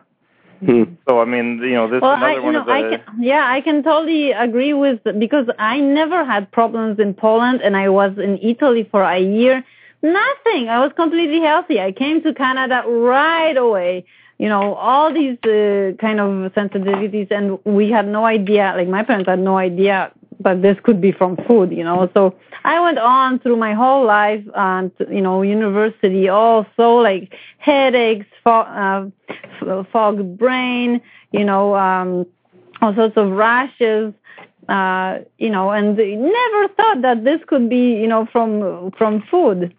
But it is, these... Something that's fascinating about that, Monica, is our right honorable colleague Stephen Heiner, who is he's in Paris right now, living over there, and it's been interesting hearing, because I don't think he's as far as we are right now, but I don't think he's far off from where we are either. He's been giving me sort of like a view from the ground on this, and about how Europeans just have a real visceral hatred for the American food system, and how it's still, most things there are local, and they don't allow 95% of the stuff that we allow in our food over here would never even see its way onto a truck over there, let alone into a food market of any kind over there. And that they're a lot more conscientious about what they're putting in their bodies compared to over here, where there's a Taco Bell and a KFC on every corner practically. And and how they treat their animals. Sure, I remember I grew up, and my grandparents, I had grandparents on both sides of my dad and mom have parents of farmers. And oh my gosh, it's like a family. You take care of your chickens, you take care of your ducks, your horses, cows, all, it's a mixture of animals and all sorts of crops. It's such a family-oriented type of being. It was fabulous. I remember walking the cows with my aunt. It was just so nice. Where would I do that here? These huge farms, these hundreds. How many cows do they have in a barn? That's just crazy. Mm-hmm. Yeah. Well, with the time we have left, I think we've talked lots about food and. To a lesser extent, but we need to talk a little bit about physical activity a bit, I think, as well. And I don't know if this is something that might be a bit controversial. Can I just add that, these allergies and everything, if you start having, it all starts in the mouth. If you start having like a little, a sore in the side of your mouth, inside your mouth, that's also an indication that you're sensitive or allergic to something that you're eating there. Anyway, continue. Right. Okay, so exercise. This is this is something that I think bears speaking about. Most people today, again, I go back to what I said at the beginning. Physical activity was a way of life for people. You didn't even think about it. You didn't have a car. You had to walk everywhere. Now you have to drive to work. Many people are working in a desk all the time. I know Justin and I, we're both in a desk. I'm either in a desk or standing at a podium. all day, every day at work. Justin, I know you're at a desk doing engineering drawings and things like that a lot of time. So I think exercise is important. Now, exercise is a bit of a two-edged sword in modern society because sport has been elevated to a replacement religion, I think, and people can listen to the most recent clerical conversations on the crisis for some thoughts from Bishop Dolan and Father Cicada on that, and we're going to follow up on that with the next clerical conversations, going a bit further along that line of thinking, talking about sports and talking about the Olympics specifically. But I know Bishop Dolan talked a lot in that episode about the risks of the over-competitiveness and this kind of replacement religion aspect that sport has to it. But I think sport and physical exercise, like working out, be it at the gym or in a home gym, I think is very important. And Justin, why don't you tell us a bit about how that factored into your journey, if we will, from 300 pounds to where you are now? Well, I would say this, to start off with just getting some baseline level of physical activity. I mean, if you sit at a desk every single day, all right, your body was never meant to be that static. I mean, it was never meant to be that inactive to where you're sitting all day long, probably under fluorescent lights, and you're not getting sunlight exposure and things like that, which helps in vitamin D production. And if you do something as simple as go for a walk every evening, that's a great place to start. In fact, that's all that I did to begin with. I mean, I just went for, 2.5, 3 mile walk every night. I started noticing some other benefits as well to my physical well-being. I mean, I obviously started having more energy. I slept better at night. I was more eager to get out of bed in the morning.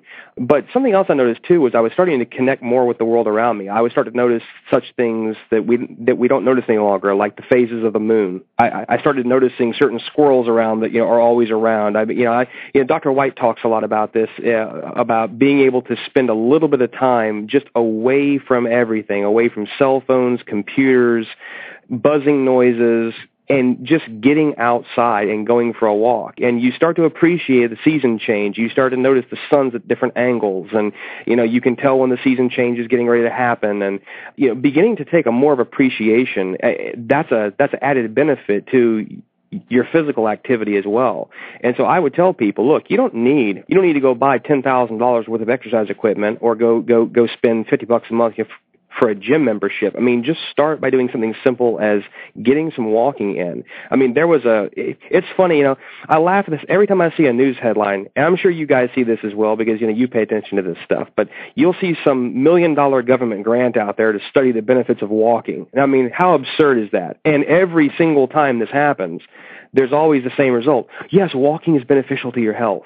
Yes, people who walk live longer. Yes, people who walk and get 15 to 20 minutes of exercise daily don't suffer as much from depression. I mean, I'm saying, is there a mystery to this? I mean, was this important as me as an American to spend tax dollars to figure this out? I mean, well, apparently it is. I mean, apparently people still don't understand that physical exercise and getting outside and doing something physical is important. I mean, we as Americans, we love our spectator sports. We love to watch sports, okay? And full disclosure, I enjoy sports as well, but I am getting now in my life, because I'm in better physical shape, where I would rather go play a sport than I would to go watch a sport. So if we're getting, a softball league or a wiffle ball league together or a baseball league together or something of that nature, I would rather be engaged doing that and getting physical activity than I would to watch it. So then of course, later on down the road, I started getting into some weightlifting and strength training and things like that just to get my muscles back. I mean, sitting in front of a desk all day, I mean, Nicholas, I'm sure you can attest to this. I mean, you get soft. You start to atrophy. I look at my grandfather who grew up on a farm and then he became a coal miner, and then he started doing auto body work later in his life. I mean, he was rock hard at 78 years old. I mean, the man he could take a 15-pound sledgehammer, hold it by the end of the hammer, and hold it outward at 78 years old. I mean, I couldn't do that at 22. And so, I mean, there was something, there was a fundamental disconnect there between my ancestors, who, I mean, frankly, was standing in front of me, and where I was in my life. I was soft, pudgy, I was weak, and when you begin to tend to that part of your life, everything, it's a cascade effect, everything improves. Mm-hmm. Yeah, absolutely. And I mean, that's one thing I'd add in terms of everything improving. Depression is a big problem in society, and I don't think it's just because of overdiagnosis and pushing pills from the pharmaceutical companies that so many people are identified as being depressed. Yeah, I mean, and certainly a big part of it is the abandonment of God, because man is always going to be seeking, is never going to be satisfied. Only God can satisfy man, so that's a big part of it. But another aspect, I think, especially for men, is, as you say, we're not built to be sitting behind desks all the time. I mean, Genesis 3, verse 19, it says, in the sweat of thy face shalt thou eat bread till thou return to the earth. I mean, we're meant to be working. I mean, men especially, the protectors, the providers, we're supposed to be out there. We're built to be either, if you look at medieval society, which I always look at as the epitome of a Catholic society, men either, the great majority of them, they either fought or spent their time practicing how to fight, or they farming, or they did farming. And the monastics, the majority of clergy were cloistered in cloistered monasteries at that time. The rule of Saint Benedict has physical manual labor every day as part of it. Or at laboro. Right. So, and I think that's why, the science will say when you're inactive, and not using your muscles, not building your muscles, your testosterone levels drop, and that contributes greatly to depression. And I know that's something I've at time periods struggled with, but when I'm on top of getting physical activity, that it's much less of a problem. And for me, I don't go to the gym. I think it's more of an occasion of sin for some people than others. I think it'd be a big problem for me. Plus, also, I don't have the time. I just have like a chin-up bar, and just doing, a half-hour, 45-minute workout every, 3 times a week of some chin-ups and push-ups, and that is, doesn't take a lot of time, not expensive, and I'm in the best shape of my life. And as you say, you sleep better, you feel better, you wake up in the morning with more energy. It's really a big picture thing here, where when you begin to tend to what you're putting in your body and then exercising your body, it's like all of a sudden you begin to reconnect with how you're supposed to feel and what you're supposed to be able to do on demand, and your stamina and your energy increase. And I can attest to Nicholas. I mean, you don't need, like I said before, you don't need to go out and spend a lot of money. I mean, body weight exercises. I mean, you can do a lot of exercises on the floor of your living room against your own body weight and wear yourself out. So you can start there. I mean, you don't have to spend money to do it. And so, we're talking economical. Use what you have. Use your body weight. Start doing planks and crunches and pull-ups. If you can't do a pull-up, there's plenty of videos on the internet where you can train your body to work up to the ability to do one pull-up. I mean, that's something else, too. Most adult males in the United States, and I'm sure Canada as well, because we're not that far apart, for crying out loud, cannot do one pull-up. Most males today cannot do one pull-up, which is an abomination. I mean, that's, that's... Yeah, well, 2 years ago, I couldn't do a single pull-up. And I could barely do a couple chin-ups. Mm-hmm. And then... just, without getting into too much detail, but, one easy way to build that up is doing negative repetitions. You stand on a chair to get yourself up, and then take your feet off the chair and slowly lower yourself down. And you do that, and you'll build up the muscles until you can, now a couple of years later, I can do 3 sets of 5 of each, and, trying to build up more. The whole idea, though, is to do something. just get yourself out of the static routine of doing nothing and coming home and just sitting around or whatever.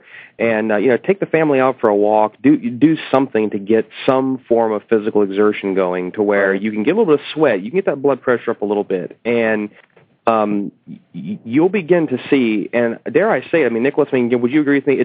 It's almost immediate. Yeah, and it may seem counterintuitive. You think, oh man, I'm so tired at the end of the day, I don't have the strength to do it, but it actually gives you energy. As you said, it does seem kind of counterintuitive, but you actually feel. I always feel energized. I'm kind of physically tired, but otherwise, I yet at the same time energized after some physical activity. Now we've kind of left poor Monica out in this argument, but this discussion here. Although I suspect this is a bit more of a issue for men, since men are the ones who are meant to be outside working. Plus, also women are doing an awful lot of lifting and carrying. Mothers for sure, and running. Yeah, my and cardiovascular is pretty good. It's the strength. I would imagine that it is. Yep. Running around, lifting, carrying. Just cooking, running around on my feet all the time. Yeah. But the strength is definitely, I need to work on it. But once the kids grow up, I'll work out. You're able to lift, 30-pound toddlers and carry them around. So. Well, it's a little different strength, though, But anyway, I'll work on it when I can, when they're grown up. Right now, my heart is still beating. I'm okay. Mm-hmm. Yeah. So, I do think mothers, their lives haven't changed. Their work hasn't changed as much as those who are outside the home. I suppose that's the point there. Yeah, sure. Yeah, I agree. Yeah, something else about this too. About I get a chance to see, and I better be very careful on how I say this because I don't want to offend the names of the guilty here. But let's just put it this way.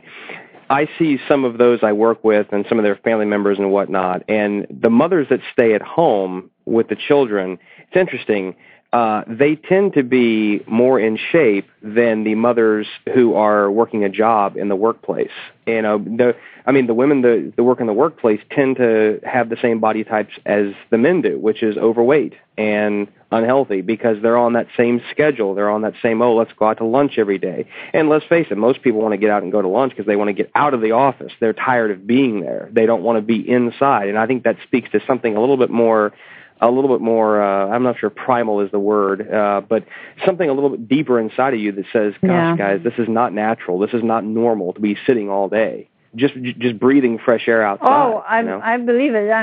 The thing is that if you lock me up in an office and I just have to be typing all day, I would feel like I'm in prison. I would have to holy smokes, I can't handle this.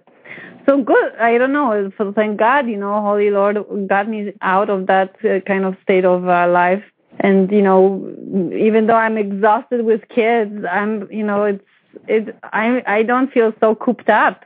Absolutely. Even though I'm at home, it's not the same as if I was there every day, 8:00 morning, every day, punching those numbers, click, click, click. And, it's just, here I'm just doing what I want, what I need. You move around and... Well, we're right up to the end of the show, and I think it's just perfect timing because we've covered off everything we want to discuss, and a lot. And again, there's always we're always open to. I still wanted to talk about preservatives and carcinogens in our food that they put in. I want to warn people about carrageenan, xanthan gum, and gar gum, and benzene. Yeah, benzene is, it's omnipresent up here, although I think, Justin, you were saying you looked it up, and benzene is actually illegal in American food or food made in the U.S., but I guess a lot of it's made in China now. Even food is coming from China nowadays. Yes, from what I could read, it is, sodium benzoate is not allowed for food produced here, but of course we can import it from, It's used to preserve like all the Italian peppers and things like that, and it comes over. I would also tell, while we're talking about food stuff here, just as we're kind of circling the wagon back around to this food topic here, but one thing that I would say is a little challenge that I pose to all of our listeners here. Next time you go to the grocery store, do this little experiment and see what you come up with. Walk down the grocery store aisles and count how many foods that you can find that do not have soy in them or soy products. And I think it's going to blow your mind because, right down to chewing gum has soy in it. It's incredible how this has become something that is almost synonymous with every type of food group you can imagine across the board. Soy and corn, I would say. Soy is in it. But you know what soy does? Soy I know exactly what it does. Why don't you tell the audience, Monica? You tell the audience what soy does. Should I just leave it to you? No. Go ahead, please. You've done the research.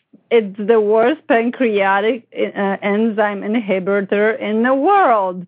Plus, it has all sorts of it has so much estrogen that there's nothing else beats it. And the formula for babies, if you're using the soy formula, well, your baby will develop, the boy will become a girl, literally, because there's just so much estrogen and the testosterone is completely gone. It's, plus, these enzyme inhibitors. So do not eat soy. More about soy on the biomolecular level too is that soy is really a heavy inflammatory. It causes inflammation at the cellular level, and obesity by definition is an inflammatory problem. That's what's happening, and so the more soy that you keep in your diet, the harder that it is to get that weight off because you're continuing to pump into your body at really, really inordinate levels a oil which contains soy, which is causing continued inflammation. If you get that out of your diet, and listen, I'll be the first to admit that's very difficult to do if you're not going to take the advice to start cooking your food from scratch. Even if you are eating commodity food and you make the effort to stay away from soy, it's hard. It really is an effort, but the rewards are amazing staying away from it. Well, we're just about out of time for tonight's show, but Monica, I know you had a list of very common additives to food that you wanted to warn our listeners about before we wrapped up. Yes, I found these up much earlier, a few years back, and I was concerned about them. And now I also find them mentioned by Dr. Marcola in his article, top 10 food additives to avoid. So that means I'm not I'm not the silly woman who over-exaggerates things. It's, there's other more sophisticated, smarter people than me concerned about these. So I really would like to go through these, So, may I? Yeah, go ahead. Okay. So benzene is a well-known carcinogen, and it is a chemical that is not afraid of water or oil. So it goes through the cells unhindered, and when it gets to DNA, it gets stuck in there, causing DNA to be misread and thus producing cancer. There's new ones out there on the market in foods that are called carrageenan, guar gum, xanthan gum, or other gums. Well, Dr. Russell Blaylock, in his book Health and Nutrition Secrets That Can Save Your Life, points out a recent study found that when a carrageenan was injected in an animal along with a cancer-causing chemical, tumors appeared more rapidly than in controlled animals injected with carcinogen alone. In studies, she found that carrageenan is taken up by the intestinal cells rather easily, but the cells are unable to metabolize it. As carrageenan accumulates in cells, it may cause them to break down, and over time, this process could lead to ulcerations. So the cells break down, of course. I actually experienced that myself, just eating coconut milk, drinking it for a week, and I literally experienced mouth tingling and later burning. And if I did not stop, I am sure I would have the same these wounds produced in my own mouth. But continuing, hydrogenated oils. These are oils, liquid oils that have been submerged in military explosive hexene. And these things are, they will be residues in your solid oils. Another thing to avoid. Another thing is EDTA. Calcium EDTA or EDTA are both synthetic amino acids are used for treating acute and chronic heavy metal poisoning, like from lead or mercury, because they can latch onto them and take them out of our body. So Dr. Elmer M. Creighton, a Harvard graduate, tells us is pondering why are these things in food, and he tells us there's a reason to believe that prolonged use of oral EDTA can deplete the diet of essential elements, causing deficiency, because it also grabs on to the rest of the metals like iron, copper, calcium, zinc, magnesium, chromium, and other essential nutrients, nutritional elements from food in our gut. Another one is propylene glycol, and that's in ice cream, in your all these creamed creamers. They all have propylene glycol. Okay, this is a solvent that can potentially result in cell mutations and skin, liver, and kidney damage if ingested in high enough dose, enough amounts. The Environmental Working Group rates polypropylene glycol as a moderate hazard, similar with polysorbate 60 that can be contaminated with other toxins. MSG is used as a flavor enhancer. It is an excitotoxin, a substance that overexcites cells to the point of damage or death. Sodium sulfate. People who are sulfate sensitive can experience headaches, breathing problems, and rashes. In severe cases, sulfites can cause death. Sodium nitrate or nitrite. This common preservative has been linked to various types of cancer. BHA, BHT in my lard. That's why I'm starting to use my lard, making my own lard. These are preservatives that affect the neurological system of your brain, alter behavior, and have potential cause to cause cancer. Sulfur dioxide. Sulfur additives are toxic, and in the U.S., they have been prohibited in raw fruit and vegetables. Adverse reactions include bronchial problems, low blood pressure, and anaphylactic shock. Potassium bromate. This additive is used to increase volume in some breads. It is known to cause cancer in animals, and even small amounts can create problems for humans. Food dyes have been connected to a variety of health problems, including allergic reaction, hyperactivity, decreased IQ in children, and numerous forms of cancer. Sucralose, an artificial sweetener known as Splenda, is associated with respiratory difficulties, migraine, seizures, gastrointestinal problems, heart palpitations, weight gain, and list of reported problems is growing by the day. Artificial sweeteners like aspartame turns into formaldehyde in the human cells. So I already discussed that problem of making people blind and other issues.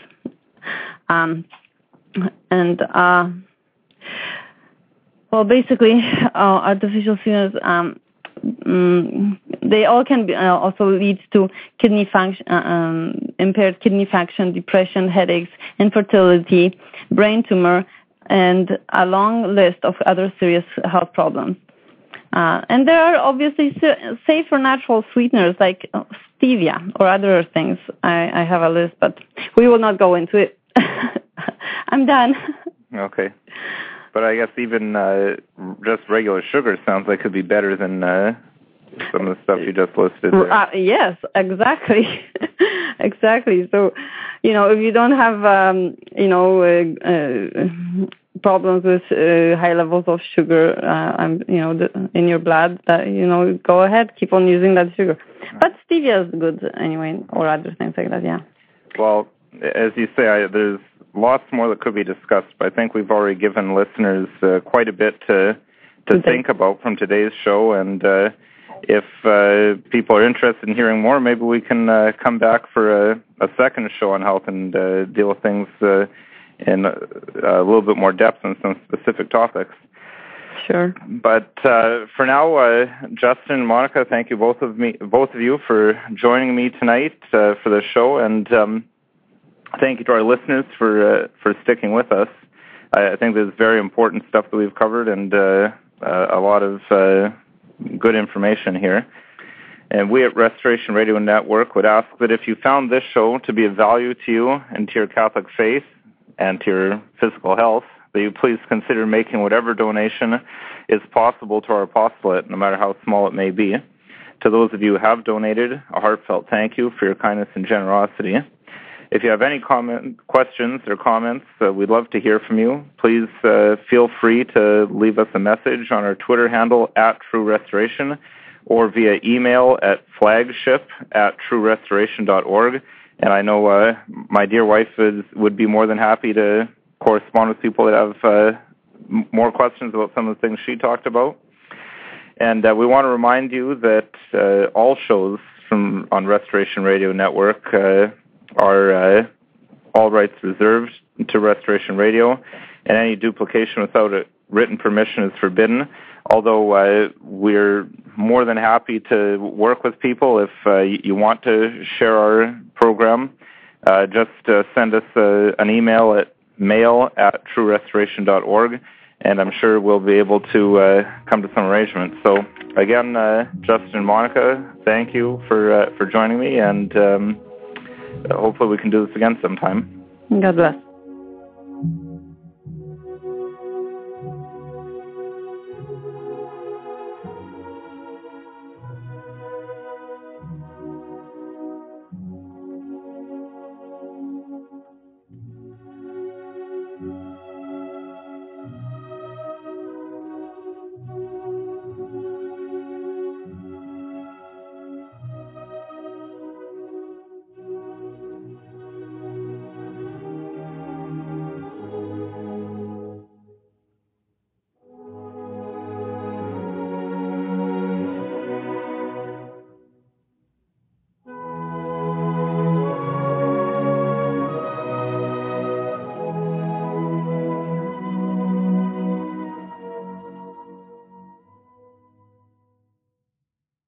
This program was brought to you free of charge by the sponsorship of Novus Ordo Watch.